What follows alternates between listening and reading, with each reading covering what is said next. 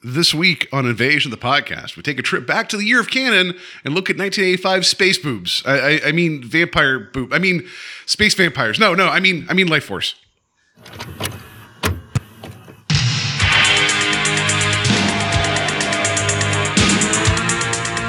Two kids looking for a new thrill. Steve. He is the most feared and powerful warrior. And Paul. A strong-willed woman who knows what she wants and just how to get it. But this time, the thrill went too far. Their target, Canon Films. The home of high-powered, high-voltage, motion picture entertainment. With the screen's biggest spectacles, brightest stars, and boldest lineup of explosive entertainment. We're taking motion picture excitement over the edge and your box office over the top.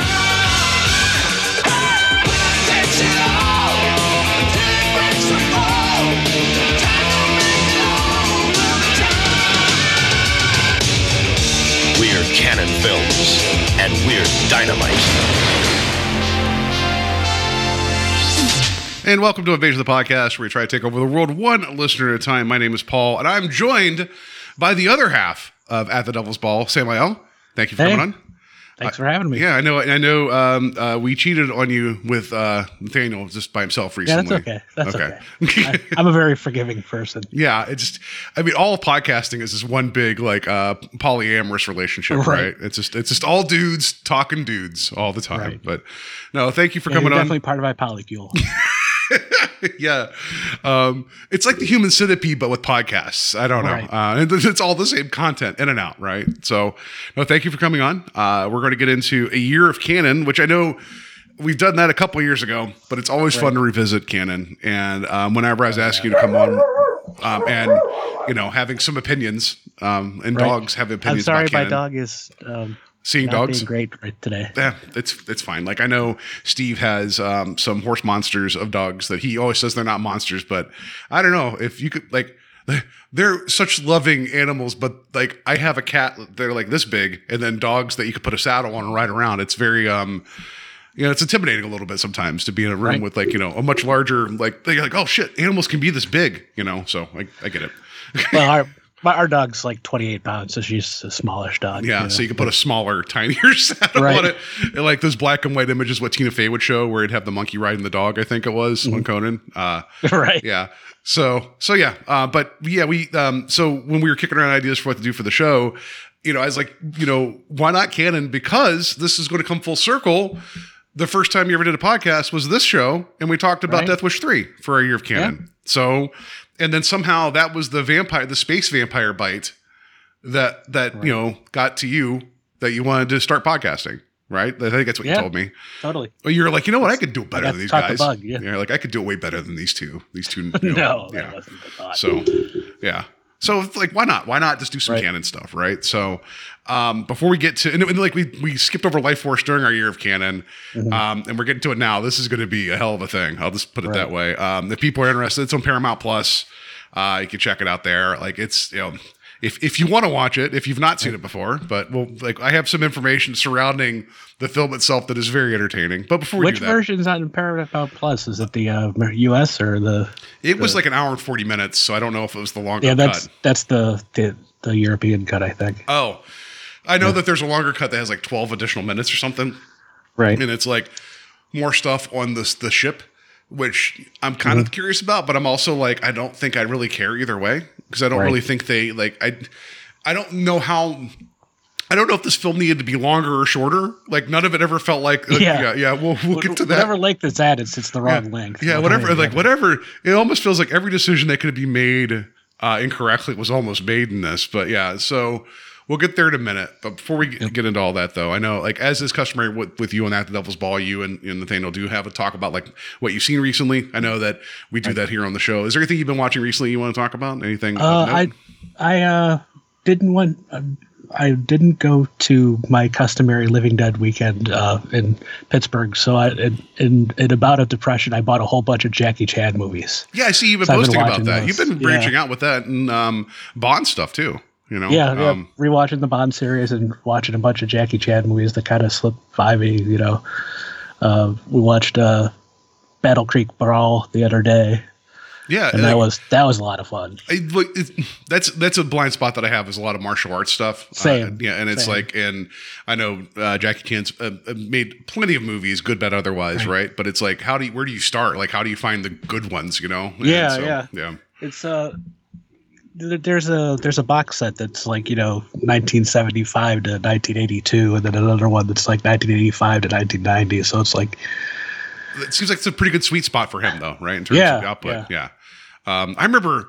Do you remember when Rumble in the Bronx was released in the U.S.? Like, that was like, yes. And I saw that in the theater, and I had so much fun, but it was like me being an idiot, didn't realize that it was a foreign-made movie put in the U.S. theaters and dubbed. Not that ruined the fun for me, but it was just really like, I thought it was, you're a kid, you think everything's made like in Hollywood or whatever. I'm like, oh, it's a Hollywood-made Jackie Chan film, and I'm like, right, yeah, and it's like, so it's a Vancouver-made one. yeah, right, yeah, fair enough. But it's like some of the stuff in there, it's like there's a lot of different storytelling and like character beats that is very accepted in that type of cinema that I was not used to.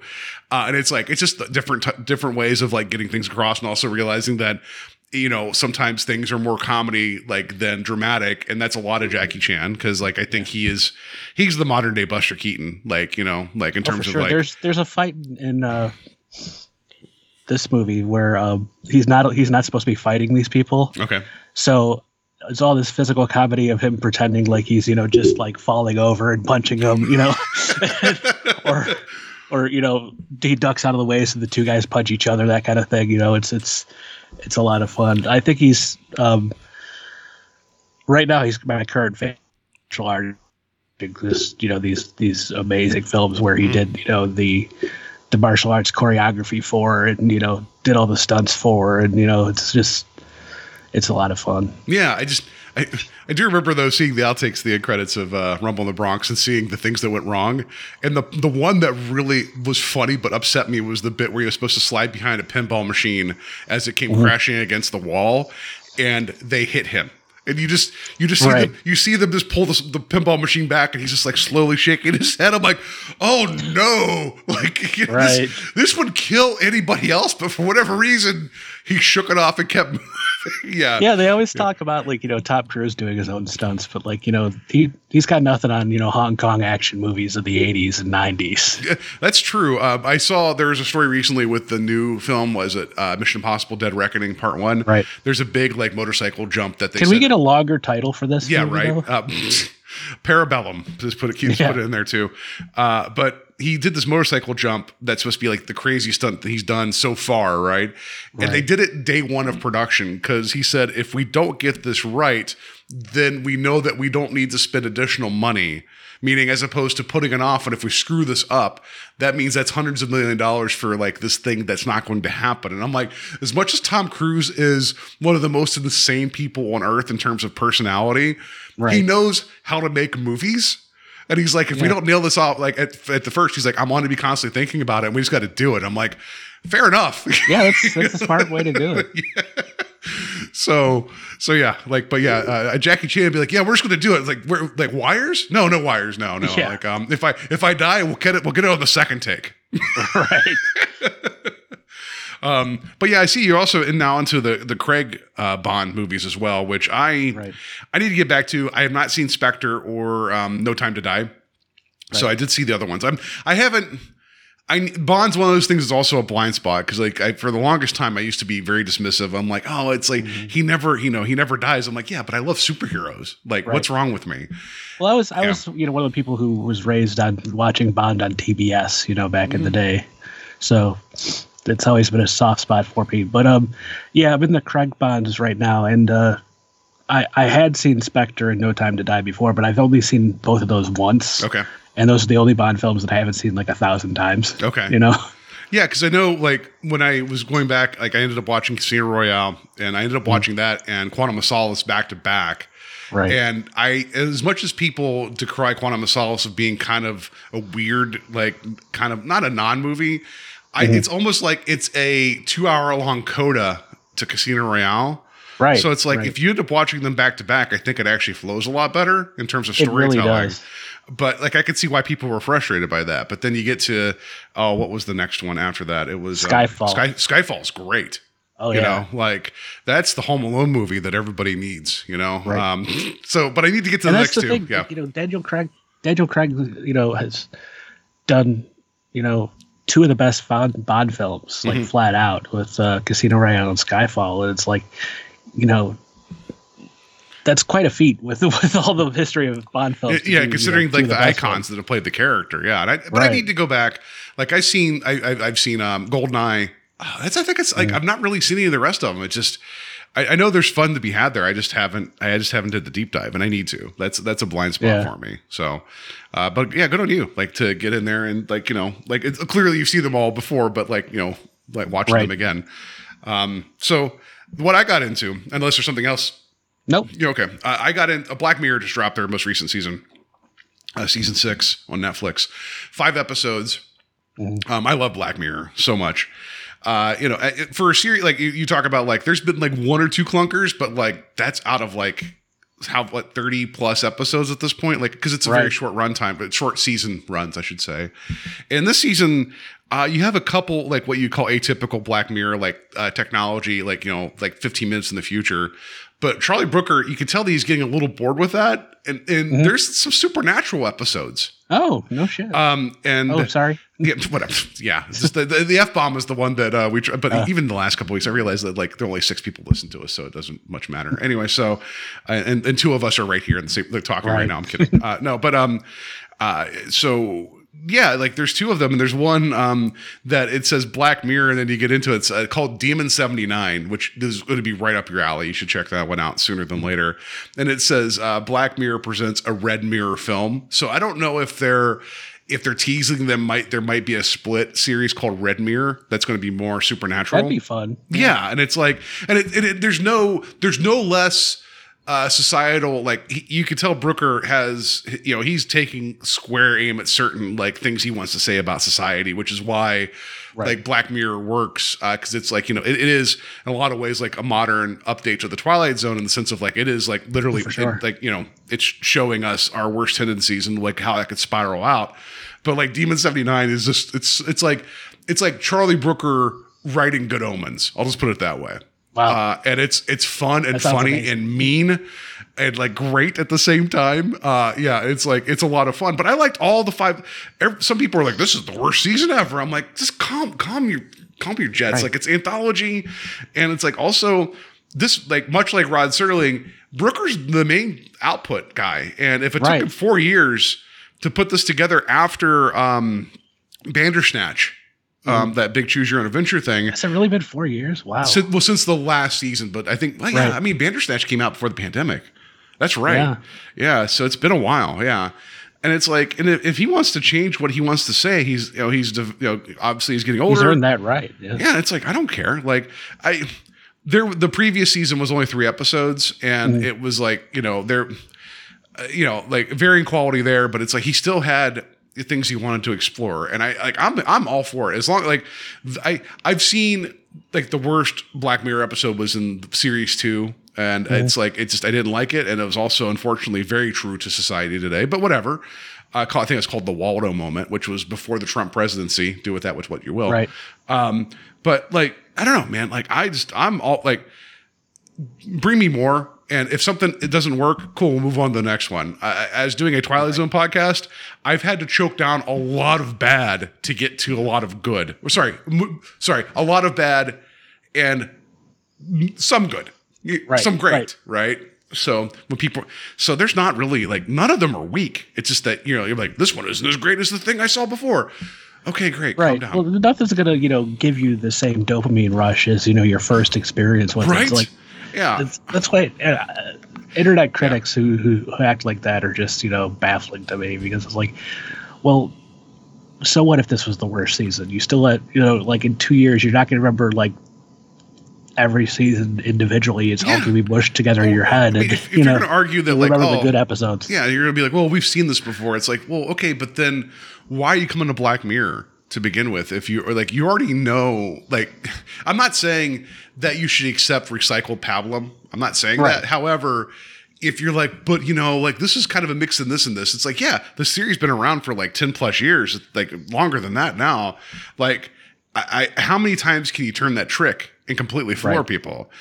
With that being said, though, there are some pretty great moments in this, but that's why, like, it's the character buildups.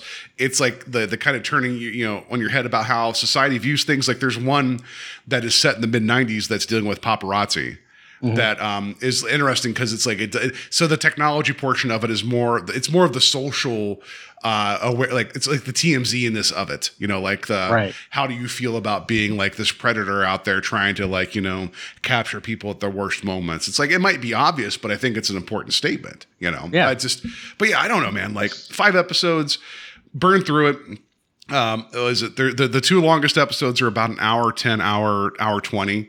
The rest of them are less than that. You can get through it in a day. I love it. I'm a honk for Black Mirror, so I'll just say that.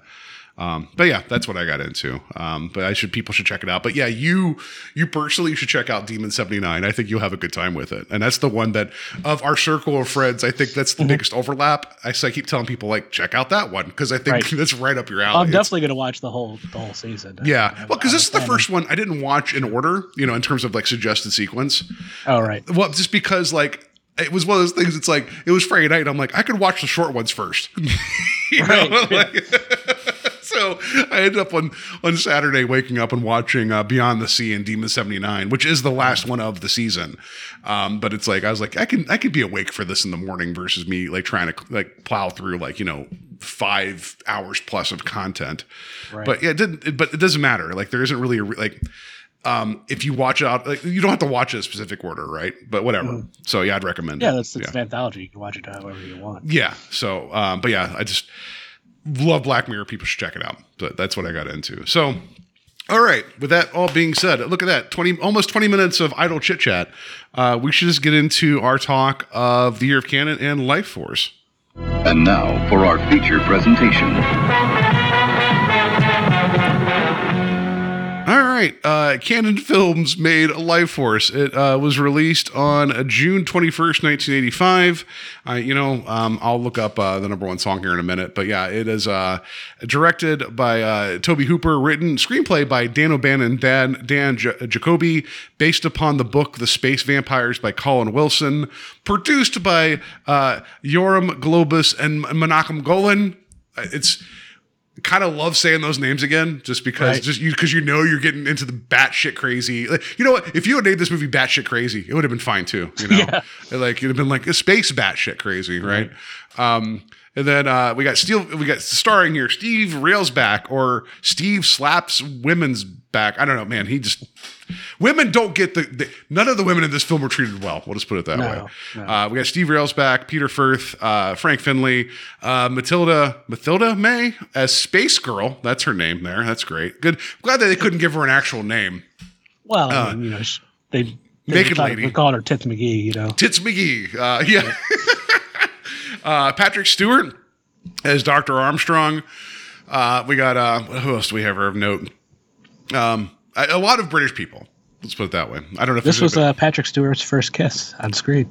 Well, good, and it's very sexy. Until he got to that one with him and Riker later on in Next Generation. I don't know if there's any other actors that you have. There's a lot. It's a British production. It was shot over in England, probably because it's a lot cheaper there, all things considered, and that's fine too. I don't know if there's anybody else here that really stands out, but Steve Railsback recently talked about on the other show that I do, Strange Highways, because he was in a segment of the 80s Twilight Zone, which was in 86 when it was released. So it was around the same time that segment was called Dead Run. And he was actually pretty good in that, like for all things considered. So that's what that is. I would ask you to surmise the plot. Yeah, you know what? You tell me what the plot of Lifeforce is. Good luck, please. Tell me. So there's Halley's Comet, right? Mm-hmm. And then there's aliens. We're done. Thank you. Yep. We're out. Yeah. Yeah, that's it. So we got was it a crew? It's a mixed crew of English and Americans going to Halley's Comet for reasons. Right, it's not NASA. It's ESA. It's like European Space Agency. Yeah. and they go and they're going to explore Halley's Comet because it's the closest it's going to be for what 76 years, whatever Halley's Comet is. And as they go there, they find an object inside they call it the coma of the comet. And they're like, oh shit, we should go investigate that. So without really, because you can't coordinate. I'm sure trying to talk to the Earth, that makes sense. Like, well, we got to make a decision. They were in like the blackout zone, I think. Yeah. From the time they found this spaceship, and it's 150 miles long. Which, did you really need a spaceship that big? Yeah, considering it looks like, I know it's on purpose, but it looks like a virus. Right. Like the way it's kind of set up. It's like, yeah, but it's like, I don't know. I guess if you're going to chill in Halley's Comet, I guess you do need a concourse. You need like a mall, a food court. Right. I don't know. Like, what do you need there? Something. Well, there's got to be a Sbarro's. There's got to be a Sbarro's. Yeah, you got to do that. There would be a Sears there. It wouldn't last much longer, but it'd be there, right? You got to get your anchor stores in there. Yeah. Do you think they had a Pasta Mania? Yeah. Build a bat workshop. Like what? So yeah, they're like, oh shit, we should go investigate this. It's like, okay, fair enough. But it's like the moment they're just like, you know what, we're going inside. It's like, let's start touching everything. I don't know. That felt weird. Well, that's always bugged me about astronauts in movies. Like they're just like, they act like small children and they just have to like put everything in their mouths. Yes. Yeah. So they go and they see like these, like, by the way, it's just the idea, like there's some cool ideas in this movie. And then so the first 30-40 minutes of this film actually holds up pretty decent in terms of like the crew and going into the weird spaceship, which you could tell, because considering that, Dan O'Bannon co-wrote the screenplay, he has his opinions about finding derelict spaceships, right? And how to, like I was hoping for an inflatable beach ball that was floating around and aggravating people. But no, Dan O'Bannon, this isn't his first rodeo, like trying to write about space problems, right? So or zombies. Yeah. But I like it when they first go in, they're like, oh, there's all these dead space bats in here. And I'm like, that's a cool idea. That's a really cool idea. Right. Oh, but maybe you should get out of here. Yeah. Also, it's like, oh, these are alien life forms. So even regardless if they're bats or not, be like, oh man, we're not alone in the world. All right, I guess it's time to go and tell everybody home like what we figured out. Right. But I like that they're like, get the containment bag, aka cargo net, out, and like. It's like they're highly scientific, tiny net. Yeah, and it's like what is this, double dare? Like you got to get 3 bats before like 60 seconds is up. But like the one guy goes over and grabs like one of the talons and just breaks it off. I'm like, yeah, they're floating in the vacuum of space. What a guess that it's pretty crispy. I don't know. So they grab that specimen. That should be like, that's it. Like that is the find of the century. The find of 1,000 years. Yeah. Get the dead space bats. Let's just go home. Right. But no, they have to go further. And that's when they find, the Hooters bar, in there, like with the salad bar under glass. Right. And it's like, they find these 3, it's like, and it's also, I think the set design is interesting. It's just somehow like, there's some cool ideas here, but it's like, it's not shot dark enough. Does that make sense to where it's supposed to be more upsetting, but it feels like it's it feels too clean. And I mean, if it's a purposeful choice, but like, I know they're trying to go for that alien vibe, but everything felt just a hair off in terms of like presentation. Didn't they get a bunch of people who like worked on 2001 to I mean, you would think if you've worked under Kubrick, you think like what perfection looks like, I guess, right. But yeah, so yeah, it's just, so I'm all about it. And the score from, was it Henry Mancini? Interesting enough, works. I did not hear any Pink Panther during this. No, there's not really a call for it in the script. I know, but it's like the reason he got pulled into this because he's like, I get to write like a 20-minute like space theme. I'm like, yeah, that's fine, do it. Yeah, the main title theme is a pretty banging track. Yeah, it's like that's the thing about canon is like every so often it's like they're close but not quite. Right. And it's like, and sometimes like they hit it. Like you're like, oh, the score's pretty good. All right. Oh, you got some interesting practical effects going on. Not quite, but interesting. It's like, it's like they're always like just a shade away from being like, oh God, they almost got this. And then it's like, and then they don't got it. So more on that in a minute. Oh, for sure. Yeah. But yeah, they find these crystalline, like, caskets, and it's like there's two. It's like two naked dudes, but like a naked female, and nobody cares about the dudes. None of them. And they're like, oh, look at this woman, like, and then the one guy's like, I can verify it's a female. I was like, I've been up here 6 months in space. I'm like, amongst a mixed sex crew, so like that was a weird statement. Like, not that I'm saying like you should be like horny for your squad mates or whatever, but it's like this. Oh, that's a woman. They're all space HR is going to have something to say about it. Yeah, they're like, not those lumpy potato sack women back on the ship or whatever. I was just like, whatever. I like when they, he says that he spent 6 months up in space, and like, I can tell this is a woman, and they immediately cut to like the female crew member just kind of like looking at him like. What? Yeah.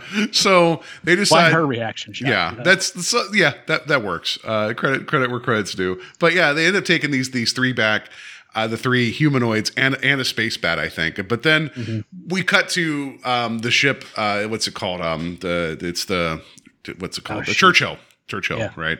Because it was known for its excessive drinking. So the ship was careening back to Earth, and it crash landed, and no survivors. However, they find the three people, right?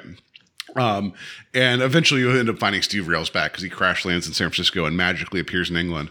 If I recall, he falls on the West Coast and just like within minutes he's in England and in Europe. But but the thing is, like, with the naked people, somehow people are like, just like they can't believe it. Like there's this like you got to get to. It's like Jason Goes to Hell level attraction to Jason. Like, I'm just compelled. I don't know. And so it suddenly becomes like this thing where the vampires like I have like this sexual like this possession power, and they suck the life force out of people. But then it looks an awful lot like The Quickening. Yes. Oh my gosh. I wrote in another group chat, I was like, is Lifeforce a shitty Doctor Who episode or a shittier Highlander sequel? Definitely the second.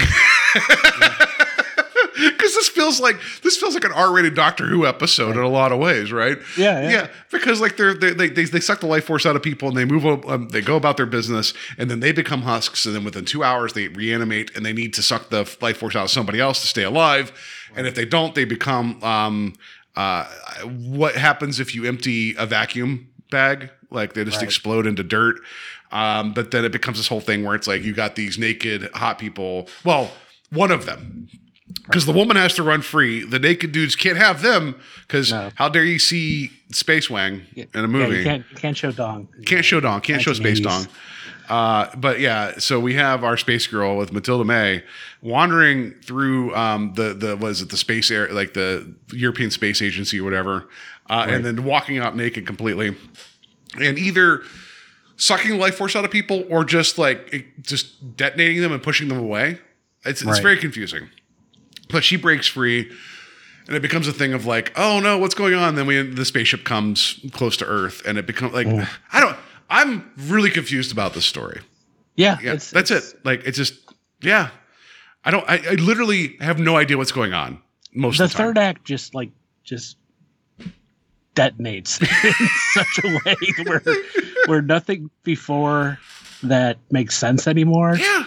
And nothing that's going on there, really makes sense anyways. It feels very like Plan 9-ish in the sense of like somebody has to literally be saying what's happening next, right? Just to stitch the movie together. And it's like because there's the bit with Steve Rails back character. He's like the main commander of the space mission, and he's back on Earth now. And because he interacted with the space girl. And we find out eventually, they shared their life force or whatever. Like, we know what that means. Anyway, so that he can somehow much like was a couple weeks ago, we covered John Carpenter's Vampires on the show. That whole thing where it's like, oh, can you tell me where the head vampire is right now? He could kind of do that too. But then they did the thing of like, oh, she switched bodies, and now she's in the English countryside, and now she's like molesting this guy in a car, and it's like this whole thing. I'm like, what is going on here? It was like very weird. I don't know. I'm like, oh, so did you lose that actress? No, she comes back later. Well, then why did you do that? I don't know. It doesn't make a whole lot of goddamn sense. Yeah. And they never really established the rules. The rules are just whatever that scene says they are. Yeah, and it's like I don't mind batshit crazy. I don't, right? But like, can you pinpoint a little bit? Because then, like, when we get to like the last like 20 minutes, where like London is like, you know, being like under siege by like this plague of like, you know, energy vampires, like, well, sorry, like husks, right? Right. It's like, how fast could that happen? Because if it's a 2-hour wait time, I don't know. Seems like, I mean, I get that you eventually like hit like a, you know, geometry, like a geometrical, like, you know, force factor, whatever you want to call that. Where it's like, but it's like, wow, that got out of hand pretty quickly. And then also how like the one guy who was like, you know, how the one of the older distinguished British guys is like, yeah, you got to use a leaded blade to kill them. It's like, cool. How did you figure that out? 2 inches below the heart. You know, what? It's like, I tried other blades, but this one's leadened. You know, like, okay, great. You know, was it Dragonstone? A whole lot of trial and error went into that. You know. Yeah, it's like this spork did nothing. Right. this stainless steel McDonald's like cocaine spoon didn't do much either. This butter knife that stainless steel did nothing. You know, like whatever. You know, so yeah, it's a very confusing film. You know, it's not to tear through the plot, but whatever that means, I don't know. Right. But so the things I want to ask you, I'm sure we talked about this before about Death Wish 3, but like, what is your connection with canon? Like in terms of like your relationship with, Yeah, I grew up watching, you know, Chuck Norris movies and with my brother. My older brother is more into action and I'm more into horror, but we could always like, you know, find an action movie to, you know, come together on and watch. And a lot of those wound up being, you know, canon at the end of the day. Fair enough. No, but like when you brought Death Wish 3 to Steve and I, like we were already covering canon films, so I knew we were getting into some like batshit crazy things, but like it was like this revelation of like, oh, this is what they're doing. Like, like it's like, oh wait, rules don't apply to this at all, and this was supposed to be like a theatrical release for real, like, you know, like. Well, I mean, it's like with this one. I mean, they were expecting this to be their Star Wars, you know, and it's, I don't know what sort of thinking is involved to think that, you know, this hard R-rated movie with, you know, all this, you know, full frontal nudity is gonna be it's $100 million picture. I mean, you know? So like with the success of like, you know, Alien and everything, so I think they were trying to do like, because if you look at the poster, like it's not dissimilar, right? With like, there's the image of Earth where it's like it says, in the blink of an eye, the terror begins. Like we get what they're trying to do, like kind of, because they also changed the name from Space Vampires to Lifeforce because they're trying to make it sound more like mainstream, you know? Because they're like, oh, Space Vampires, that sounds like a B movie. You're like, well, what are you making? A B movie. Yeah, it does sound like it's a B movie, but like more specifically, like a B movie from the 60s. And, you know, they didn't want to seem dated, I guess. Sure. Yeah. So, so with my relationship with canon, obviously over the time that Steve and I dug into things and I wrote a number of blog posts about other canon films that he didn't watch. So I choked down a lot of weird shit, like going bananas or whatever. Like the Green Knight, don't like Sean Connery playing the Green Knight. You should check that one out. It's like, what if canon tries taking upon like the Arthurian like myth? It is weird. It's a weird movie. That's most of canon. Like you know what? Maybe this one will be the one that breaks through, and it's like maybe not. Canon definitely has that thing where they're like, you know, we have 2/3 of a great idea, and we're just gonna like, you know, fill the other third with just straight up nonsense. Well, that like the things like they like Menachem Golan in particular was say what you one, he had a passion, so you can't deny that, right? Because as much as like, I mean, he directed The Apple, and that's definitely a film that has passion behind it, right? Everybody do the BIM, but like he also ended up doing like, you know, Delta Force, which is it's not a great movie, but it's actually pretty well done for what it is. Like, you know, it's competently made. Yeah, and it's like, oh, like you're actually like I mean, you're a competent filmmaker, so you actually know how to tell a story, you know, like, but then he would always like, I think he was always like, thinking big, like it's like, his eyes were always bigger than his stomach in terms of like what could be done, right? In terms of like what could be like pulled off. So with this though, like this was one of the few times that they kept pushing, like Toby Hooper to be like, no, just make it happen. Here's your money. I'll tell you where the money came from. That's why they were pushing hard for this to be like the big thing. Because normally what would happen is they would like swing for the fences and tell everybody like, this is what we're going to do. And then about halfway through, they're like, by the way, you have 1/3 the budget, figure it out. That's exactly what they would do every time because they already pre-sold the distribution rights to films they didn't actually have made yet. That was the shell game they would do. Yeah. And when they had smaller budgets, they were able to have like success. Because if 1 out of like 4 or 5 hits, it would cover the rest. But then they started trying to be like a big player in Hollywood, and being taken seriously. And so then they started like overextending.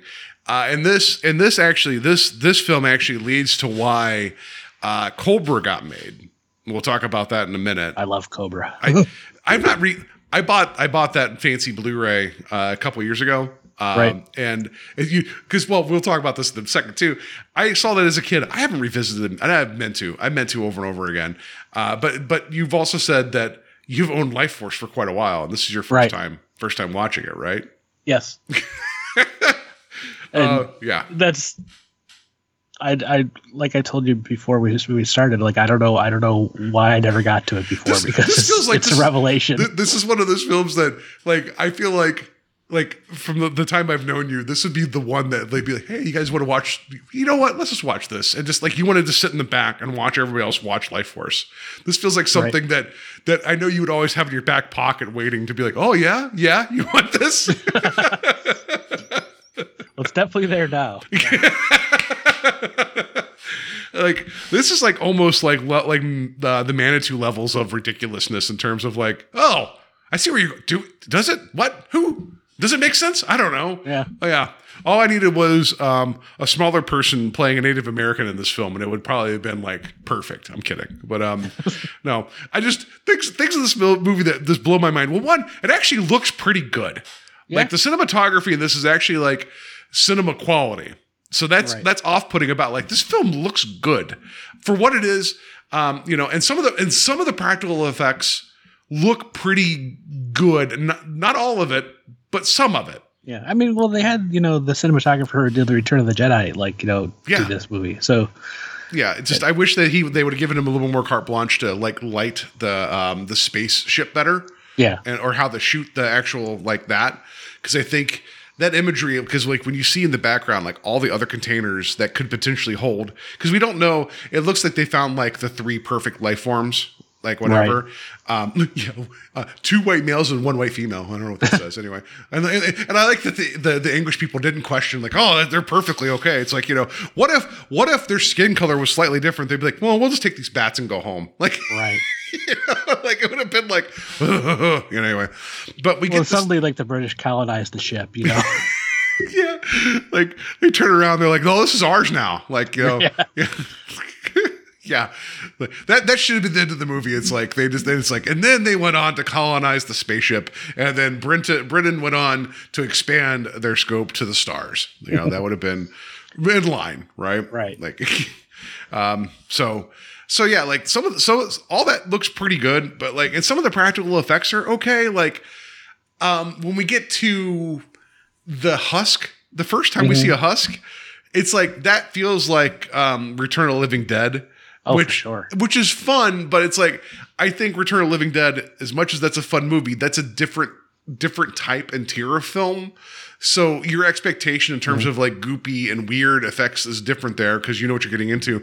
This is supposed to be being treated as like this like super serious sci-fi film, and I'm like, that's a Muppet. It looks like a dehydrated Muppet. It almost looks like Jeff Dunham's racist puppet. Oh God, yeah. I'm the terrorist or whatever. Yeah. Like, am I wrong? It's not that far off, right? From whatever, I can see it saying "I kill you." Yeah, and then eventually the jalapeno pepper shows up, like the racist jalapeno pepper is like for no reason. For no reason, yeah. So like, but I appreciate it, and then like at least like some of the initial like life transfer stuff kind of works. Like there's bits and pieces in this that do work. And it just frustrates me. And I'm always a sucker for like the blue lightning effects of the 80s. You know, like it always looks good. It's like it's always fun. You know, it's like, but this is like it's used like weirdly here and there. Okay, great. The one thing I think is funny that I don't know if anybody thought about is that space agency, when they're running from like the upstairs to wherever the people are contained, how many doors did they run through? Did you notice it was like door? It was a lot. Yeah. But it's like, it was all like office space. Like, you know, it was like the Daily Planet. Like, it was like all these like areas. Like, it's like, this isn't a really secure area to keep specimens. No. It's all glass and wooden doors. Like, I don't know. Right. But there was like 8, it was almost Benny Hill level amount of doors. Like if this was done today as a joke, it would have been 10 minutes of them running through doors. Like opening and closing, opening and closing. But yeah, I thought that was funny. And then whenever they explode all the glass, I'm like, well, of course, there's like 8,000 panes of glass here. Yeah. No, I dug all that. And then even with the notion of like Steve Rail's back character of being like compelled and him finding it, like we find out his story later is like, yeah, everything was turning sideways on the spaceship, and I realized that I needed to burn things up. That explosion on the shuttle is really cool. That sequence of him getting into the escape pod, that's a good sequence. It looks good. Knowing canon, 3 people probably died making that. You know, or got gravely hurt. Because I mean, according to the book I'll mention in a minute, when they were shooting the apple, they lost a tiger on the set in a scene that wasn't shot. They lost a large predatory cat during a sequence they were shooting. It died or it disappeared? No. They lost it. They don't know where it went. It's with Joe Exotic now. Yes. Yeah, that's my starter tiger. Yes, yeah. So I don't know. I don't know how many people actually died making Lifeforce. But it's like, okay, or that went missing. Right. And then even at the end, when like the one handsome, man vampire, like when they're getting to the cathedral, when he turns into a full space vampire, right? Like I remember that looking way cooler as a kid, and then seeing it now, you're like, oh man, you were almost there. Right. It's like, oh man, Graveyard Shift did this better than you with weird winged creatures, and that's not a great movie, you know. Like.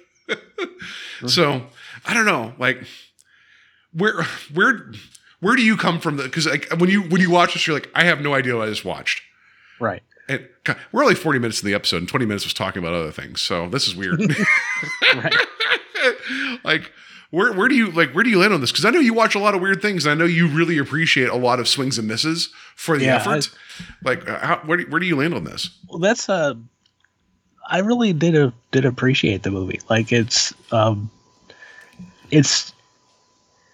much like, Cannon's other films. Like it's a fascinating disaster. It's just like you want to learn, exactly like what happened behind the scenes and what went wrong to make this thing like almost work but not quite.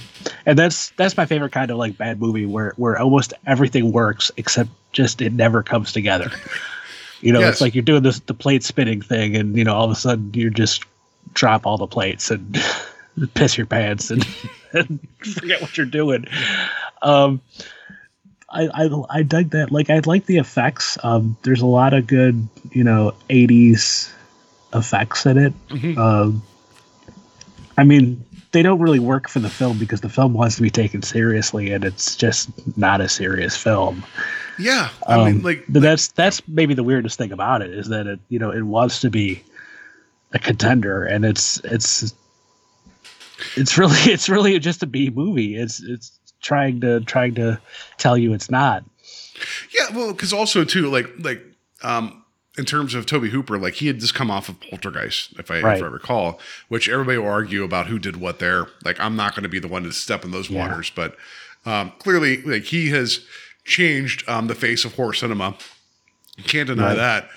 But somebody that was very wobbly, we'll put it that way. Like in terms of like, I mean, before we did the Year of Canon, Steve and I, we covered Texas Chainsaw 2 for like a year of sequel we did for, we did one whole October of the sequels, right? Right. And Chainsaw 2 is a weird movie, but Hooper wanted to not make the same movie again. So credit to him. Yeah. And it's a fun movie, but it is weird, and I'm not Originally, against that. he was just going to produce it, and they kind of like twisted his arm into directing it. Well, that part of the reason was like he didn't get like it was like he did 3 movies for Canon. This one, Invaders from Mars, and Texas Chainsaw 2, and it was like it's like I think it was because like if he didn't get to do the 2 he wanted to do, they wouldn't greenlight that one. So like like again, well, I mean, also credit to Canon. I'll put that in the lowercase credit. That they're like, we know where we know that Texas Chainsaw is like a cult hit now. Like, come back to it because we like make it. We will release it, for a $7 budget. Wasn't he one of the people they offered Spider-Man to as well? I don't know. I know at the time Cameron was on board to do Spider-Man for them. And then they were doing pre-production on that, and that collapsed. And they took the Spider-Man and the Master Universe sequel that was already like being planned after that film fell apart. And then what's his name? Albert Pune, who just recently passed. Like, like, you want to talk about a guy that always tried to like do his best with what he got. Like, I'm not the biggest Pune fan, but I appreciate that he did it. Like he always like tried to have like. He's a person of note, right? And he put those 2 things together and made Cyborg. I know that, right? So, yeah. So I know that much. Toby Hooper Spider-Man, who knows what that would even mean? Like, that would have been odd. Wild. Right? Yeah. And weirdly lacking. Like, I don't know. No, but like, I know James Cameron's original vision was Michael Biehn as Peter Parker and Schwarzenegger as Electro. Think about that. No, sorry, Doc Ock. He would have been Doc Ock. Doc Ock. Yeah. And it's like, and then I think Electro's in there somewhere, but yeah, it would have been like Doc Ock. Hey, Schwarzenegger is Doc Ock and Peter and Michael Biehn is Spider-Man. I kind of want to see, I wish somebody would make a comic that would be kind of taking Cameron's ideas and or at least push it into like, into the Spider-Verse 3. Come on, everybody, do it. If you're gonna reference all the things you did in that second film, which I'm not gonna get into, the only thing they have not done yet is Japanese Spider-Man, which I need to see him be. Was it an agent from hell? Agent of Hell, yeah. Agent of Hell with guns. Like they need to have him show up for a minute in that movie. Right. That'd be amazing. But I remember when the first one was coming out, and they had the spider robot, and I'm like, I got really excited for a minute because I thought they were doing the Asian, Spider-Man. The Leopardon. Yeah. Right. Yeah. Like, who knows? Maybe they've been like just sitting on it. I feel like everybody's waiting for Leopardon, Right. So yeah. So here, let me get into a little bit of what kind of like the background where Canon was at the time with this. Mm-hmm. You'll be fascinated by this. So there's a book I used during our year of Canon with Steve. It's called Hollywood A Go-Go, written by Andrew Yule. It's Hollywood A Go-Go, the true story of the Canon film empire. And I love, I'm going to show you like on camera if you can see the smiling faces. Yes. The Golan and Globus. So much hope in those eyes. Yeah. This book was published in 1987. Right. So I just want to point this out. This was before the absolute collapse of Canon films, but in the the introductory, the wheels were coming off. This is written from a financial perspective, which I think I've talked about that previously. But the introductory chapter compares Canon films to the Indian rope trick of how like somebody goes up and uses a rope and then the rope falls. It's like how like. But there's no rope. It's like, how do you do that? It's like, it's all a trick. Yeah, the gentleman who wrote this was kind of like trying to explain, like, this isn't a trick. Like, they're front selling and collapsing, right? So, so yeah, here. We're going to talk about missing in action for a second, because this will tie into everything here. The simple-minded adventure struck a responsive chord with its target audience, and to the delight of Canon's bosses, the gross box office for Missing in Action climbed to $28 million.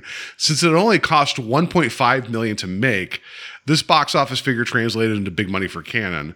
The gross netted down to rentals over $11 million, and with a deduction for $3 million for marketing costs, that still left them with a juicy $8 million alone from U.S. markets, or $6.5 million after the film's negative cost was recovered. And the rest of the world still, what was it? And the rest of the world still to go, meaning we're not counting the international grosses, right? Nice. Whoever suggested that Cannon's forward revenue estimates were over-optimistic, that's a question. Here was one proof positive that they most certainly were not, at least not in this Swallows case, but a long, hot summer was about to settle in. Missing in Action 2, already in the can, was announced immediately, but surely this predated the action of the first film, no problem, decided Cannon, as they proceeded to dub it Missing in Action 2, The Beginning. Because what happened is they shot the films back to back, right? And they realized that the second film was way better than the first, so they released that one. It's called Missing in Action, and they knew the first one was shitty, so they called it Missing in Action 2, and they dubbed it a prequel, right? And so they gambled right. Yeah. Yeah, These weren't dumb guys. Like this is the one time they got they had some ideas every so often. But I love the idea that both films were made. They're like, oh, the second one's better. Release it first, and we'll release a sequel and call it a prequel. Like, oh, I kind of love it. Right? So Golan predicted it'll be even hotter. He had made the correct commercial decision on this occasion and decided to release the sequel first, but he was unable to boast about it, as that would have been poor publicity for the passed over Missing in Action to The Beginning. Right? So, all right, we're getting into Lifeforce. Hotter than hot was the expectation also for the Breaking sequel, Breakdance 2, Electric Boogaloo. With an increased budget, the film was being rushed through to cash in on the dance craze and success of the original. It was expected that Cannon's own releasing arm would handle this, as there was no downside involved due to the still relatively peanut budget. Although a potentially big hit was anticipated with Boogaloo, the one they were concentrating on and had prepared for years finally went into production in England under Tobe Hooper's direction, Golan being convinced that he was the director to bring Colin Wilson's Space Vampires to screen. Dan O'Bannon and Dan Jacoby had hammered out the script, and John Dykstra was in charge of special effects. We talked about him. We didn't name him, but we talked about him previously.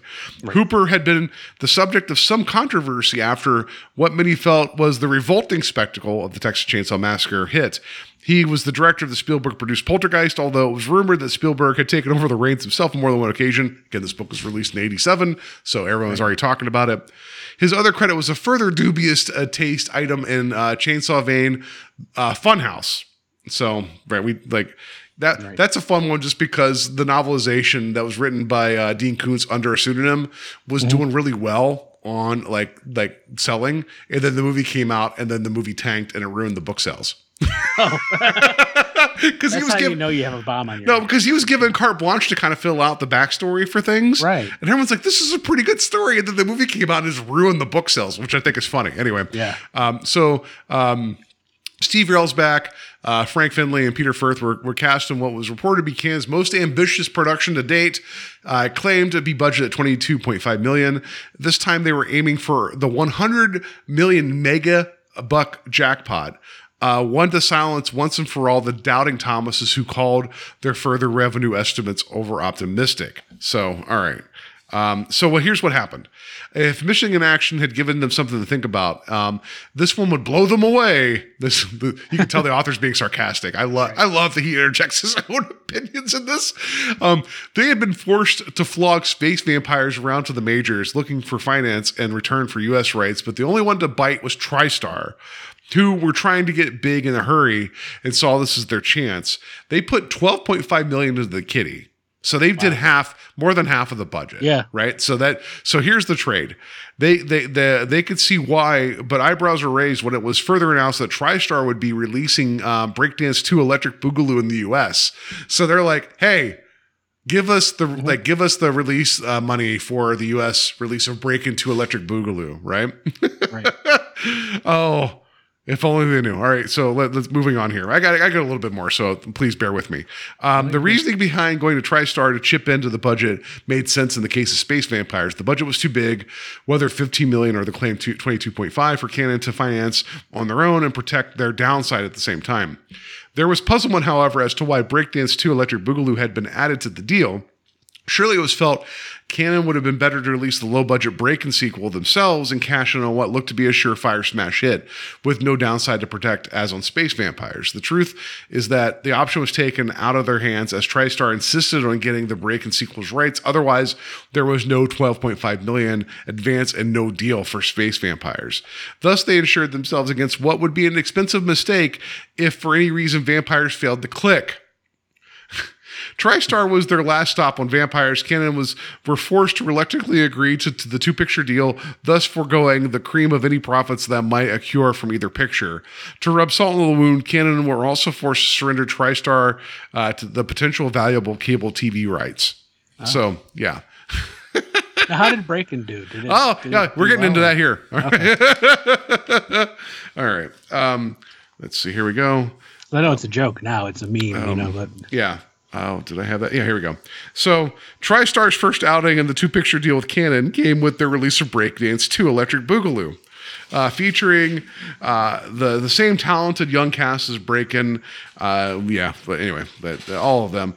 Canon had poured considerably more money into it than they had Breakin', and it showed on the screen. Although still popular, the craze was no longer as hot as it had been, and director Sam Furstenberg had made the sequel much more stylized. I think he's the guy that also directed American Ninja, by the way. Okay. Yeah, that's a fun movie. Those first two films are a lot of fun. What you want to say about Canon, they were the caretakers and the birthplace of like the ninja craze, right? Although still popular, the craze was no longer as hot as it had been. So we talked about, more stylized. Unarguably, a far superior movie to its energetic but amateurish original, and positively bursting at the seams with neon bright color and vitality. The film, nonetheless, ended up a bore. For Breakin' had said it all. Alienation among its target audience threatened constantly as cops and construction workers, kids and pensioners alike joined in breakdancing at every opportunity. So, the film didn't do so well. Right. So TriStar got raked is what happened. They're like, oh, we're going to get those rights. And like, yeah, I don't know about all that. So that's what happened there. And then let me find where is my Post-it notes. Where are we here? So Lifeforce. Come on. Anyway, so the whole thing was like dependent upon Breakin' being the one that was going to bring the money in, and that film did not. Breakin' 2 Electric Boogaloo did not bring the money in, and so then what happened with Lifeforce when it came out? Come on, I promise I had everything. Here we go. So now came the release of Canon's acclaimed 22.5 million Space Vampires. That they had poured their own and TriStar's money down the drain seemed to be indicated by Variety's opening review, describing the picture as an unintentional laugh fest when it appeared under the new title of Lifeforce. TriStar for $12.5 million have insisting on the change of the name. Right. TriStar, respectable company. All right. So and I'll mention this in a minute. I honestly thought this was part of the MGM deal that Canon had made. That's not true. There was times where like they were showing up to the big boy party, and some other companies want to get on the distribution deals. They actually had a number of films that they worked a deal out with MGM, where MGM thought they would get like the better end of the stick, and they kept falling on their keys this entire time. So it was like, oh no, we're done with this deal, and then TriStar stepped in. Right. And then after it was always like, I don't know, like, I just feel like, Canon was always like that, like, that drunk uncle at a party that shows up and just wrecks everything, but is having a good time. And everyone's like, you know what? He has a pretty good time. Maybe we'll listen to what he says. I don't know. Like, oh, crypto. You want to buy some NFTs? Yeah, we'll listen to you. That's what I feel like Canon is this entire time. So, all right. So after this, right? So, it had been produced in Britain and was reminiscent of several old Hammer movies, especially Quartermass and The Pit. The only difference, apart from being nearly as good, and was that it had cost 50 times the price of Quatermass. Sorry. Frank Finley's tendency to ham was totally unrestrained by the hapless Toby Hooper, and Steve Railsback seemed totally lost But in a way, it was unfair to single out any individual actor in such a project, since the dialogue by Dan O'Bannon and Dan Jacoby was virtually unspeakable. It was almost as if they had aimed for a stilted British B-film style straight out of the 50s, and it was a sort of bungled effort one of the old-style Hollywood moguls would never have put into production. For one glance, a truly awful script would have called for the project to have been aborted. Did Golden Globus really want to be descendants of the Hammer films? If so, they should have made it better. You'll appreciate some of this. Alexander Walker in the London Evening Standard wrote, "The year's worst film. There cannot be another as bad on the way. After only 2 releases, the TriStar deal was off. No shit." As MGM's had been before it. So now it was all down to Canon's own releasing arm once again. This is funny. Until Warner's did the honors next, that is, which we'll get into that in a second. Right. TriStar's relief of Lifeforce grossed $12 million, which boils down to domestic rentals approximately $5 million. So anyway, there's some math here, and it all came down to the total shortfall for this film was $14 million. God. Yeah, and I don't understand all the math, like the shell game going on, but the author does. So I appreciate that he spells it out, right? So, and as it was the actual result, it was more difficult to pinpoint because of Canon's pre-sale arrangements abroad. However, the foreign theatrical distribution should only have paid $2.1 million for the picture. All the movie was worth a U.S. flop. By Golan's normal account, combined with their ancillary partners, they would have coughed up at least the balance of Canon's budget, meaning their contribution. So yeah. Anyway, here. So in a surprising announcement, you'll appreciate this. This is not related to, it is, but it isn't. Warner Brothers stated that Sylvester Stallone would be making his next picture, Cobra, for them, although it would be a Golden Globus Canon production. Why were Canon apparently prepared to let Warner Brothers get the Rambo follow-up that could have been theirs with their long touted over the top? Because he was being tied to that for a while. Trade rumors had it that Cobra was to be a completely Warner's production despite the token Canon billing, and that Canon would just collect $1 million in cash from Warner's in return from releasing Stallone for Cobra. This would also suit Canon in as much as it would push the heavy cash outlay for Over the Top, already pledged by foreign distributors in advance, into a new fiscal period. So basically they're like, okay, fine. Can we just at least say that we're releasing this? Can you give us $1 million? Because we're failing at everything. Right. Yeah, TriStar, you just look at everything. It's like everything Canon touched. In a metaphor for this film, they sucked the life force out of every other company they worked with. Right. So I thought you'd appreciate that. TriStar's like, yeah, Breaking 2, give us those rates. They're like, yeah, sure. And then that film completely fails to the point to where it, Electric Boogaloo is like the joke name attached to everything now as a failed title, right? It is... Yeah, don't make a sequel to your fad film. It's just not. Well, they eventually, they also, after that, they did a film called Rappin'. Right. Even as early as New Year's Evil, they were trying to attach different music, they chase fads, right? So I thought you would appreciate that. They're like, oh, Breakin' did pretty good. Let's make a sequel. Yeah. It's like, by all intents and purposes, good idea, right? And then TriStar's like, oh, this is going to be money. Sure, we'll give you half your budget for Lifeforce. And then it's like, oh, Breakin' didn't do well. Yeah, and then Lifeforce is like, nah, we're not going to do well either. Right.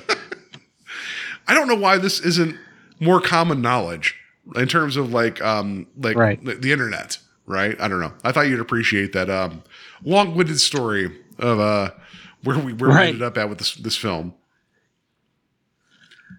So anyway, I don't know. My God. Anything else? Jesus Christ. I feel like I owe another 2 hours of Invasion content, which is not true, but no, I'm kidding. But what else to say about this film? The way women are treated, no matter what's going on, is very upsetting to me.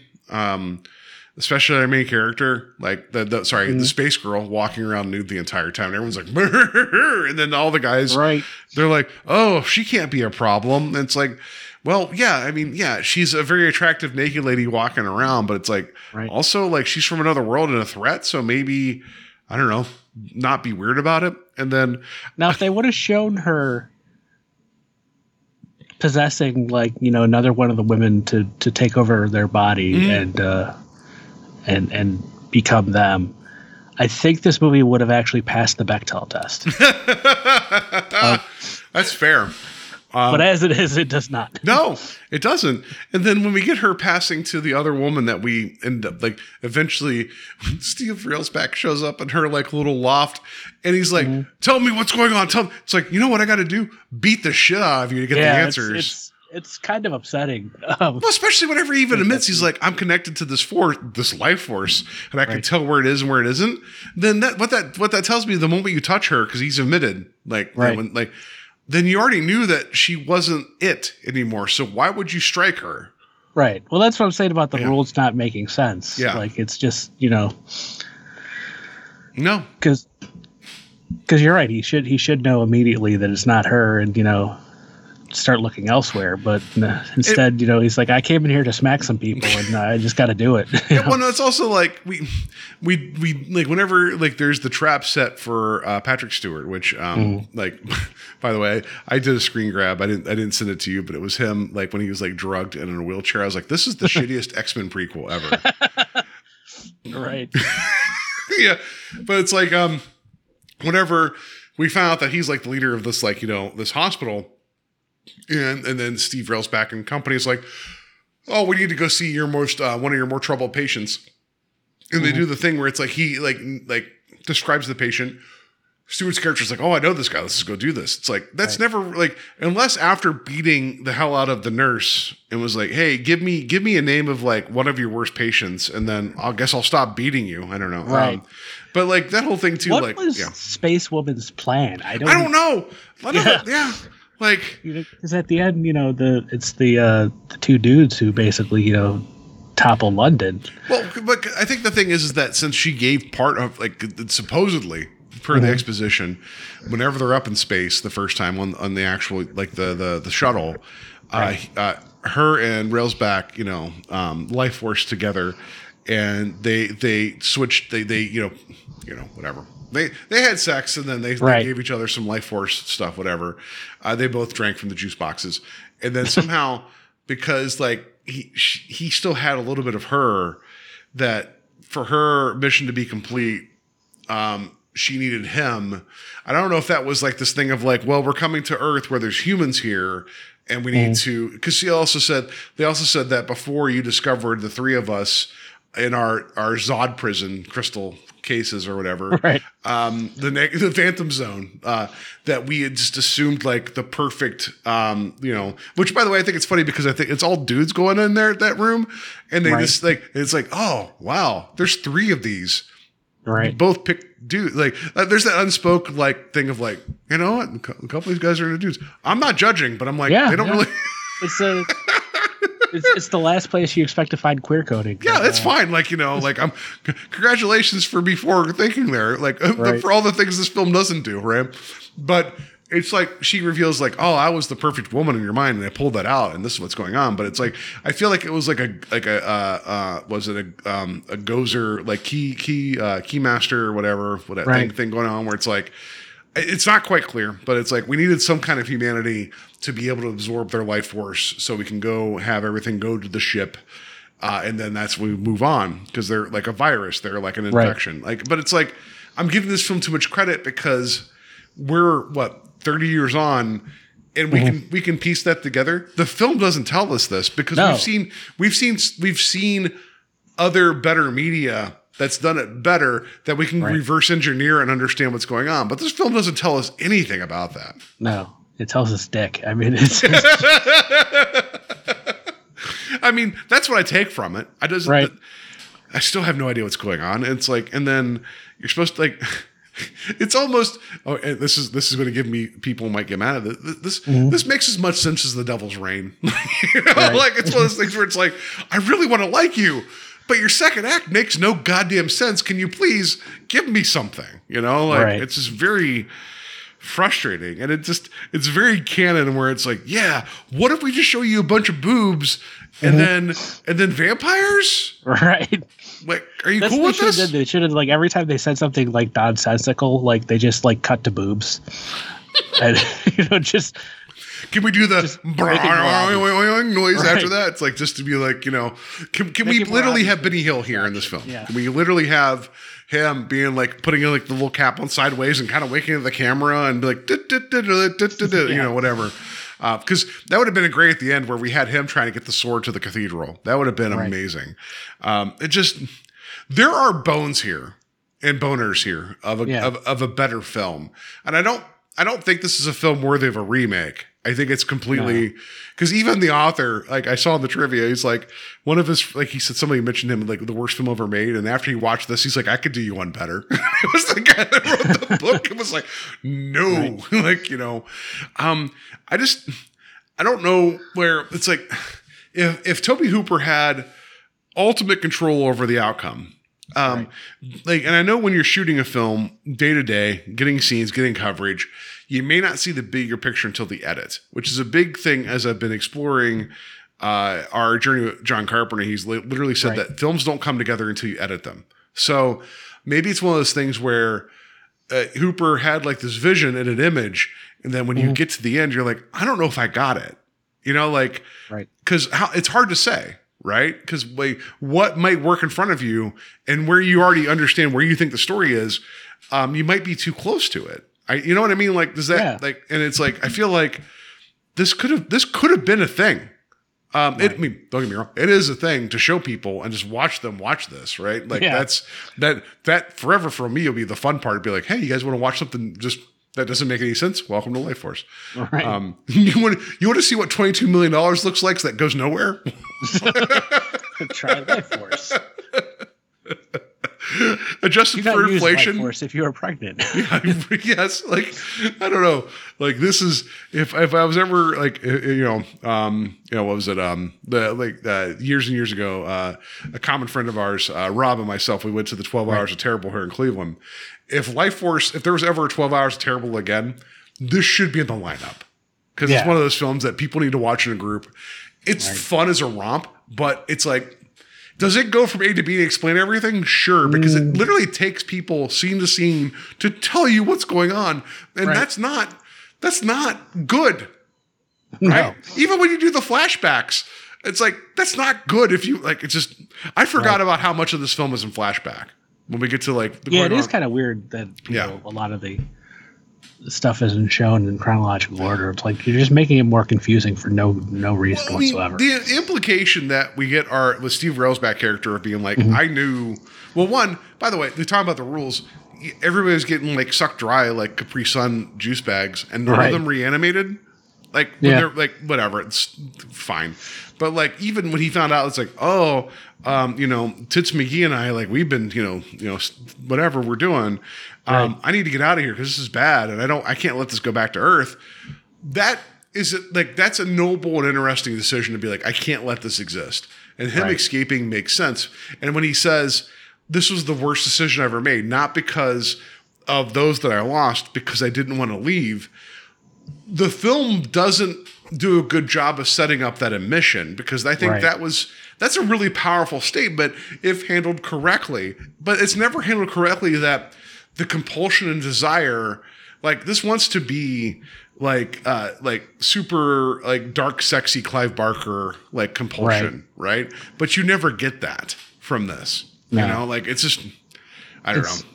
It's too sterile in a way. Like it's which is weird for a film that's throws as much blood and boobs at the screen as it does. Like, did you like the bit whenever like was the science guys are right outside like the storage closet that looks like a prison cell, and the one guy that reanimated came back and he was like, and he just kept running towards like the cell, and then just like, and they're like, oh no, that's not good.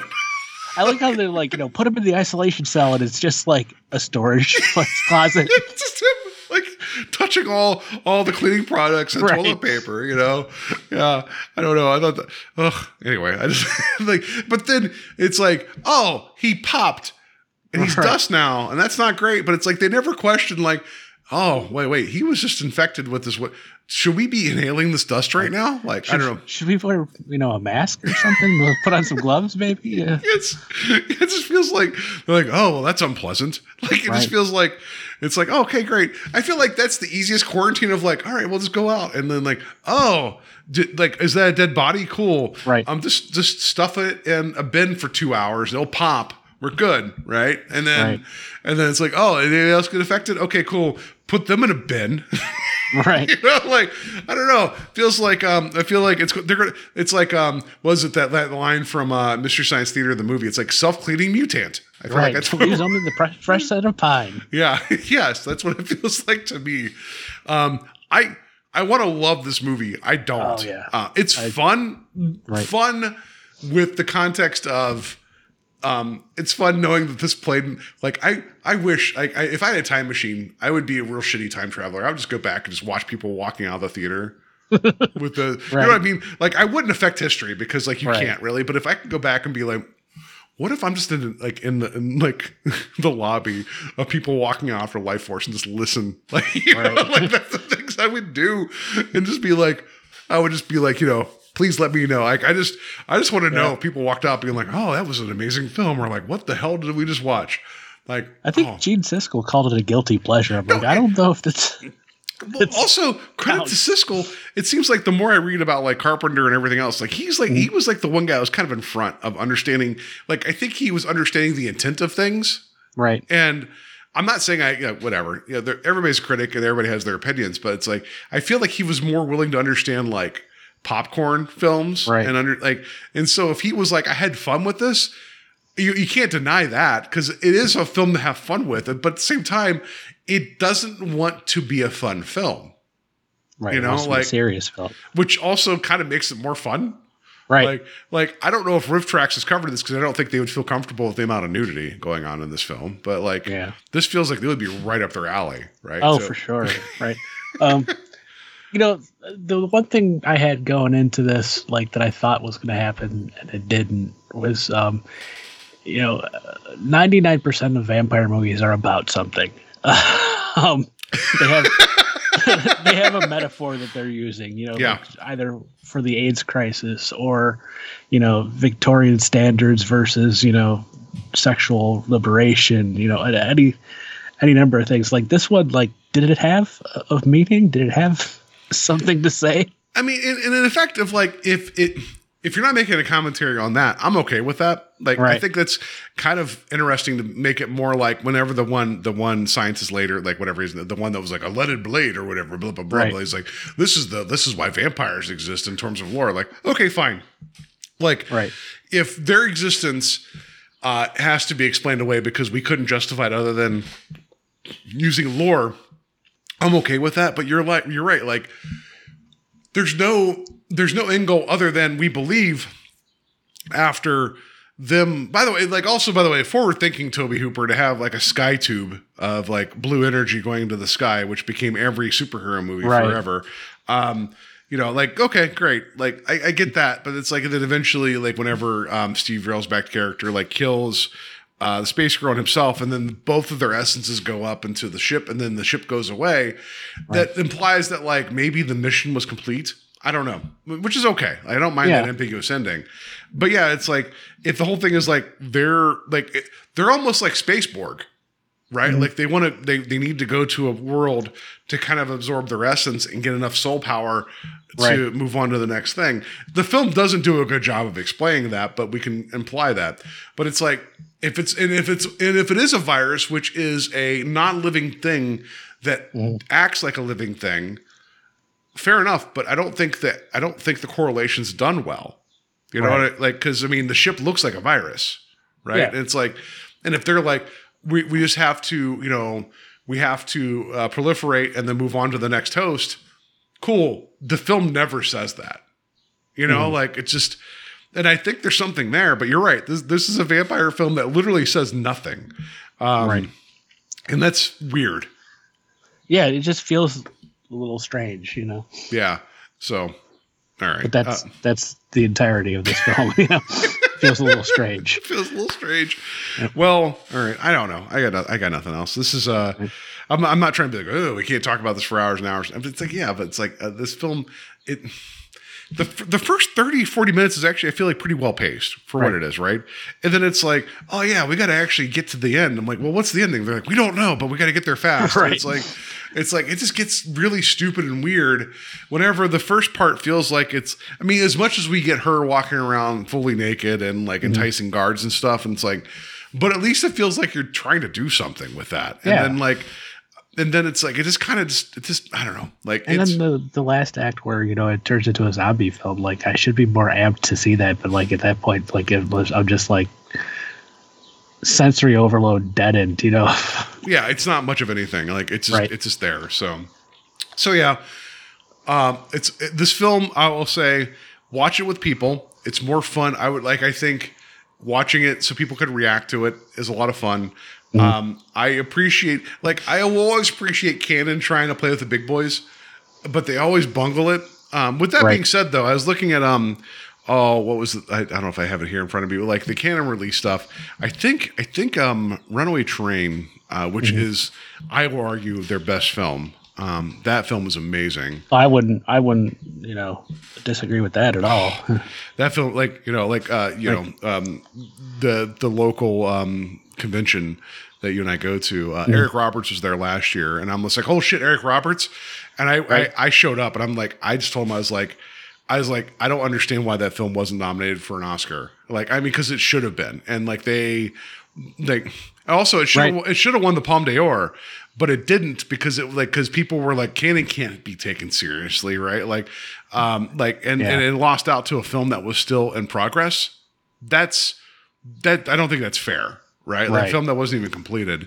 And what did it lose out to? Oh, I forget the name of it, but it was a film that was partially completed and was submitted for consideration, and they gave it to that right there. Yeah, it's bullshit. Right? Yeah. No, but Runaway Train is an amazing film. And also the fact that like Canon would actually give auteurs some money to make other films, like Othello. I know that was a pretty big one. Was it Barfly that has Mickey Rourke? Street Smart was made with Christopher Reeve, which I need to watch, that he agreed to do that because they're like, well, we were going to make Superman 4. He's like, well, give me money to make my film. Right. So like there's other things in there that like they at least. So yeah, Lifeforce came out June 21st, 1985. Runaway Train came out December 6th, 85. Like Runaway Train's like, is it a perfect film? No, but it's a really goddamn good movie. Right.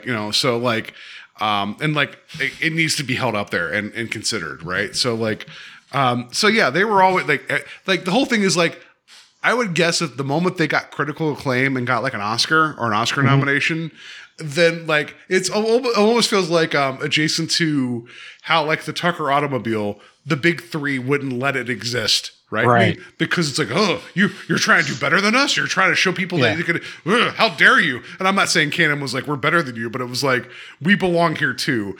And everybody else kind of kept squishing them out and pushing. Right. So also to be fair though, they released Hard Rock Zombies, which I'll never forgive them for. But yeah, anyway. So Lifeforce, this was their big sci-fi swing and a miss. A lot of fun. Not for the reasons they think it is. No. And Patrick Stewart, just hamming it up. It's like the whole bit of him with his fake body with the blood coming out of him is... That goes on for like ever. it takes so long. Him and the other person. And then it doesn't... Like, what happened? Like, it formed like a weird blood heart and then it disappeared. I have no idea what was going on there. But somebody came up with that gag and they're like, yes, let's do that. Yes. Yeah, it's just whatever. Anyway, so that's it. I don't know. I got nothing. The Lifeforce. You recommend it just for people? Please. No, if you're watching it alone, no. If you're with people, then absolutely. It's a movie to riff and to have fun with. Mocking it, and even making fun of it. I think there's a lot there to to play with. Yeah, I gotta tell you, like when I sat down to watch it on Sunday, I'm like, yeah, I'll get to this, and then I got it halfway through, and I paused it. Like it's like I try to give films I could tell where I'm at if I pause. I'm like, I'm only halfway through this. I'm like, okay. Right, and then I paused it to go use the restroom and grab a beverage or two, and I come back and I watch some more, and I like pause it again. I'm like, there's still 20 minutes left. That was one of those things. It's so bad where I'm like, oh God, I thought this film was done. Like that's a bad sign, right. you know. So. But yeah, I'm glad that I rewatched this just because of refreshing, my thoughts of this, and also it's another Cannon film. Like I knew I was going to get Perfect Imperfection. Right. Yeah, this is a film that really encapsulates like what I like and what I don't like about Cannon. Because they're kind of the scrappy underdogs, in a lot of ways, but they're also like con artists. Yes. No, because like the whole thing is like they would always like front sell like multiple movies and get distribution rights. Like there was because they would go to like it wasn't Cannes, but there was like this big like over in Europe there was like this like maybe it was Cannes, but they would always do like these presentations right for films that they were going to make. And and then what was it? There was one called The Gala with Charles Bronson that never got made, and there was another one like that was something about like a Cleveland something like it was like a monster movie. Cleveland Steamer. Yeah, sure. It was like some kind of Godzilla kind of movie. It never got made, but they knew if they sold the distribution rights, they would get the budget to make the film, which feels very, it feels very Trauma. In a lot of ways, of like, you're going to pay us to distribute this? I guess we'll make it. It feels like the kind of plot that would be in a Beverly Hillbillies episode. Yes, yeah, right. Like Jethro wants to make a movie. Yeah. It feels like, I don't know. I feel like they were way ahead of like how a lot of like large corporations work now. Like, oh, we'll over deliver. Oh, you're going to pay us? Oh shit, we got to make it, Right. As we say this, there's a sub maybe that's stuck somewhere near the Titanic. Right. I don't know, full of people that paid a lot of money that, on a company that was like, we don't need to test shit, so right. It should have been safety. What's that? Should have been named Cannon the Sub, Cannon versus Titanic. I don't know. So Cannon Sub 2 Electric Boogaloo. Bring it back to. I think the name of the sub is the Titan, so it should be called Titan 2 Electric Boogaloo. Right. So yeah, Cannon was always like for momentum, right? Because they felt like at least if they made enough on everything, they could keep going forward. And like I think some of the micro budgeted things that we now have, like Blumhouse, kind of still works on that, but they're able to bake in failure. Like, and meaning like, oh, can we just release this to Hulu as part of our like 12 months of Halloween and get the streaming rights? Like, pay for streaming.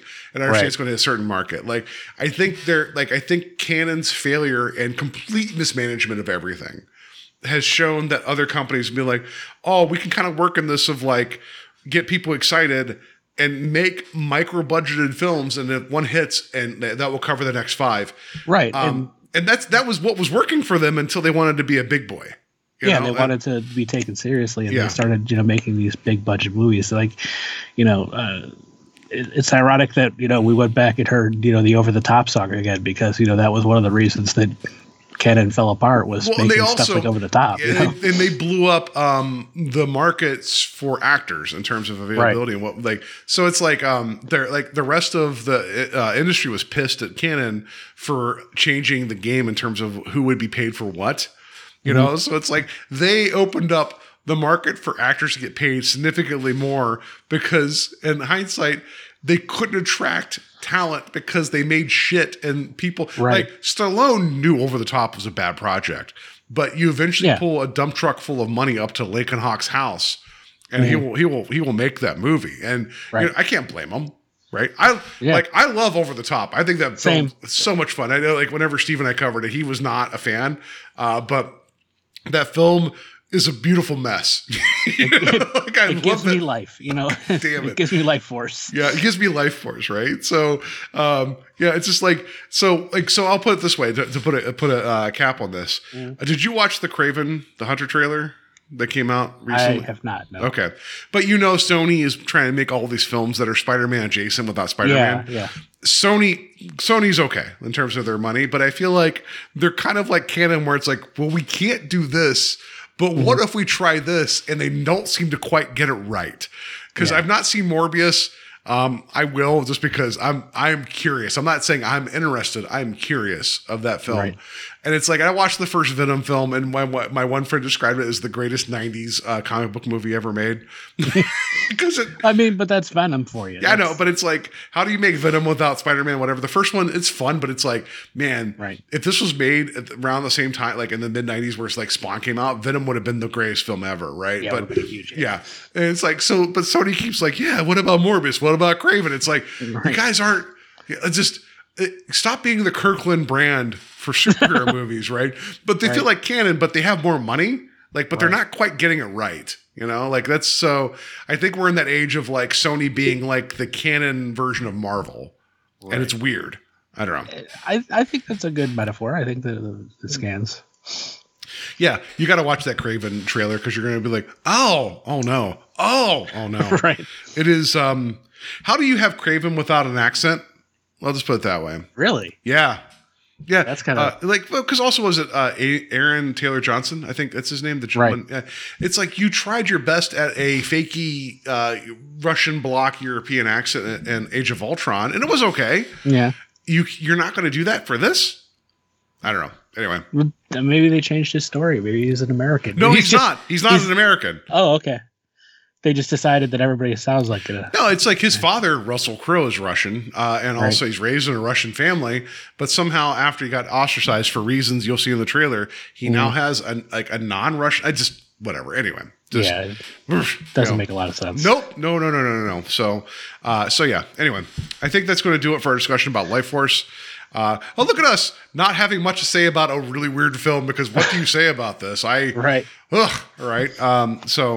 Hey, that's on me. Like, I wanted to do this movie. So no. It's not you. It's just that, like, it's funny because I remember it was a couple years ago. We were doing a year of the sequel. We did Wayne's World 2, and then like it was like one of those things. Like after like 60 minutes of like original talk and other talk, we're like, I don't know. I guess we're done now. Like we didn't know what else to say about the movie. And also, you know how it goes. I don't know if you listen to other podcasts. You're like, that's 3 goddamn hours. I don't have time for this. Like, what's going on? Like, so right. More people might be happier that I shut the hell up for a short amount of time. So it's part of the fun is to see how long you guys go and what corners of the mind you get into. Well, also like doing news and then a game or whatever. But that's not how like the year of canon went. So like that's why I didn't do it that format. So yeah, I was hoping you'd do the news so I could come in with the breaking Pat Robertson is still dead story. Oh wait, here 1 second. Here.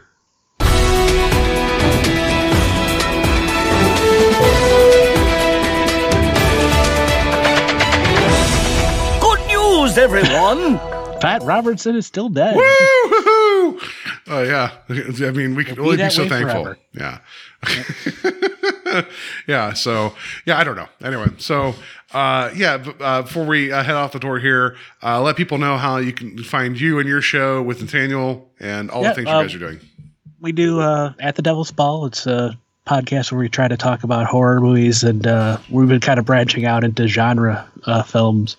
A little bit because what the hell? Why not? Why not it's your own show, and also like I don't know about you, like, but it's like sometimes it's like, can we talk about something different for a minute? I don't know, like just as much as I know you love horror and like getting into like the weird corners of stuff. Like we just literally talked about Bond and other things you're into, and I know Nathaniel's into other things too. So it's your guys' show. Go wherever you want. Right. Yeah. So it's called At the Devil's Ball, and you can find that at anchor.fm at the Devil's Ball. We're on Twitter at devils_at. We're on Facebook at the Devil's Ball. Come check us out. Come give us a listen. We'd really appreciate it. This month we did The Mist. We just recorded Silent Hill. And we're going to record next week Silent Hill Revelations 3D. So that ought to be fun. I'm trying to remember what we opened the month with. Oh, we did Friday the 13th at the beginning of the month. That's the very first one? I can't recall. Yeah. Okay. And next month we're going to be doing the Mad Max films, so that ought to be fun. Oh, nice. Okay. Yeah, that's cool. You're more than welcome to come by. I might have to pop up for Fury Road. I need to revisit that film. That film's amazing. That's the whole reason I decided next month was going to be Mad Max, because I spent so long. I need to watch to that. maybe what's the black and white cut? Was it called the Shiny and Chrome version? Blood and Chrome, I think. Blood and Chrome. I might have to that movie's like of the four. I mean, obviously Mad Max. Mad Max is the second one. Right. Yeah. That movie's like lean and mean. It has no right being as good as it is. Beyond Thunderdome we covered on our Year of the Knockoff a couple years ago. Was that and Solar Babies? Did you cover it as a knockoff of itself? No, we covered Beyond Thunderdome and then Solar Babies as the knockoff. Okay. I see what you're saying. And Steve was so just not interested in talking about Solar Babies, which fair enough. Right. I loved that movie when I was a kid, though. Yeah, not great. No. Doesn't hold up. Yeah, but Beyond Thunderdome like half of a really great Mad Max film. Yeah, right? but I think that's how I'm going to pitch next month, is that we're doing, 3 great movies and a movie starring three and a half Mad Max films, right? Oh yeah, I might have to pop on for Fury Road because I need to get back to that. But yeah, no, that's awesome. Yeah, so everybody go check it out. You guys are doing the Lord's work at the Devil's Ball over there. I need to check out your Mist episode. I've not gotten to that yet. The Mist is an amazing film, and I recently saw it at the 12 Hours of Terror in October, and I talked about this on this show. It was great. Knowing that there was it feels like it was like a quarter to like half of the audience had never seen it before. Right. And when you got to the end and hearing people react was one of my favorite movies in the theater. Like it was one of my favorite moments. It's such a wonderful film, like so well made, and the ending just sticks with you in the worst and best kind of way. Did you ever see the GIF somebody made involving a Kit Kat versus the end of that, where it's I'll send that to you. Okay. I'll send it to our group chat. It is a lot of fun because this was back in the days of You're the Man Now, Dog. Somebody made a Kit Kat ending to The Mist. Yeah, that's far more family friendly. Maybe I'll send you what it is. So, all right, no, thank you for coming on the show. You guys can check us out at Invasion of the Podcast on Facebook. Email us directly at invadingpodcast@gmail.com. Check out Steve's store at Etsy or the Silent Slasher. Go buy his stuff. He and his partner on Silent Slasher, Ryan Cassandi, they do good work. Go support them. They are much more talented than myself. I'm a hack and a fraud. But yeah, wherever you find your podcast, rate and review us. Wherever you find At the Devil's Ball, rate and review them. If you enjoy the conversation for both shows, share them, because there's 1 gazillion podcasts out there. And it's I feel like there's a podcast probably my cats are probably making a podcast right now that are way more popular than mine right now. Right. It's just everybody has a podcast. But if we're part of your rotation, because I know I have 3 or 4 I cycle through. Mm-hmm. And if you enjoy it, let people know, because the more the merrier. And At the Devil's Ball, at us, all right, hopefully we entertain you and give you a little bit of comfort and solace during the week. So, all right, that's going to do it for this week. Next week, I'm off. I'm going to be off the next 2 weeks because 4th of July weekend's coming up. Right. However, next week I'm going to be on Talk Without Rhythm with the El Goro, who was on last week with me talking about Rising Stars, the first third of that book, and it was a wonderful conversation. I'm going on there to do a double feature, which you'll appreciate because you guys just did your Nick Cage month, and I think I mentioned this when we were recording 8mm. I'm going on his show to talk about The Rock and Con Air. Nice. And when I start the day, I will be clean shaven, but by the time I record with him, I'm going to have a full beard because it's going to be so manly. It's going to be a lot of fun. It's going to be a really dumb episode because I think The Rock is a legitimately good movie. Con Air is dumb fun, but I love it. And I cannot wait to talk about both those films with him. So I'm going to do that, and then I'm going to take a week off, and then we'll TBD after that. But yeah, in the meantime, everybody have a good week. Have a safe week. If you see a fully nude person walking around, see if they need a coat. Yeah, I was going to say, offer them a blanket. But don't be weirdly horny about it. That's what I got to say.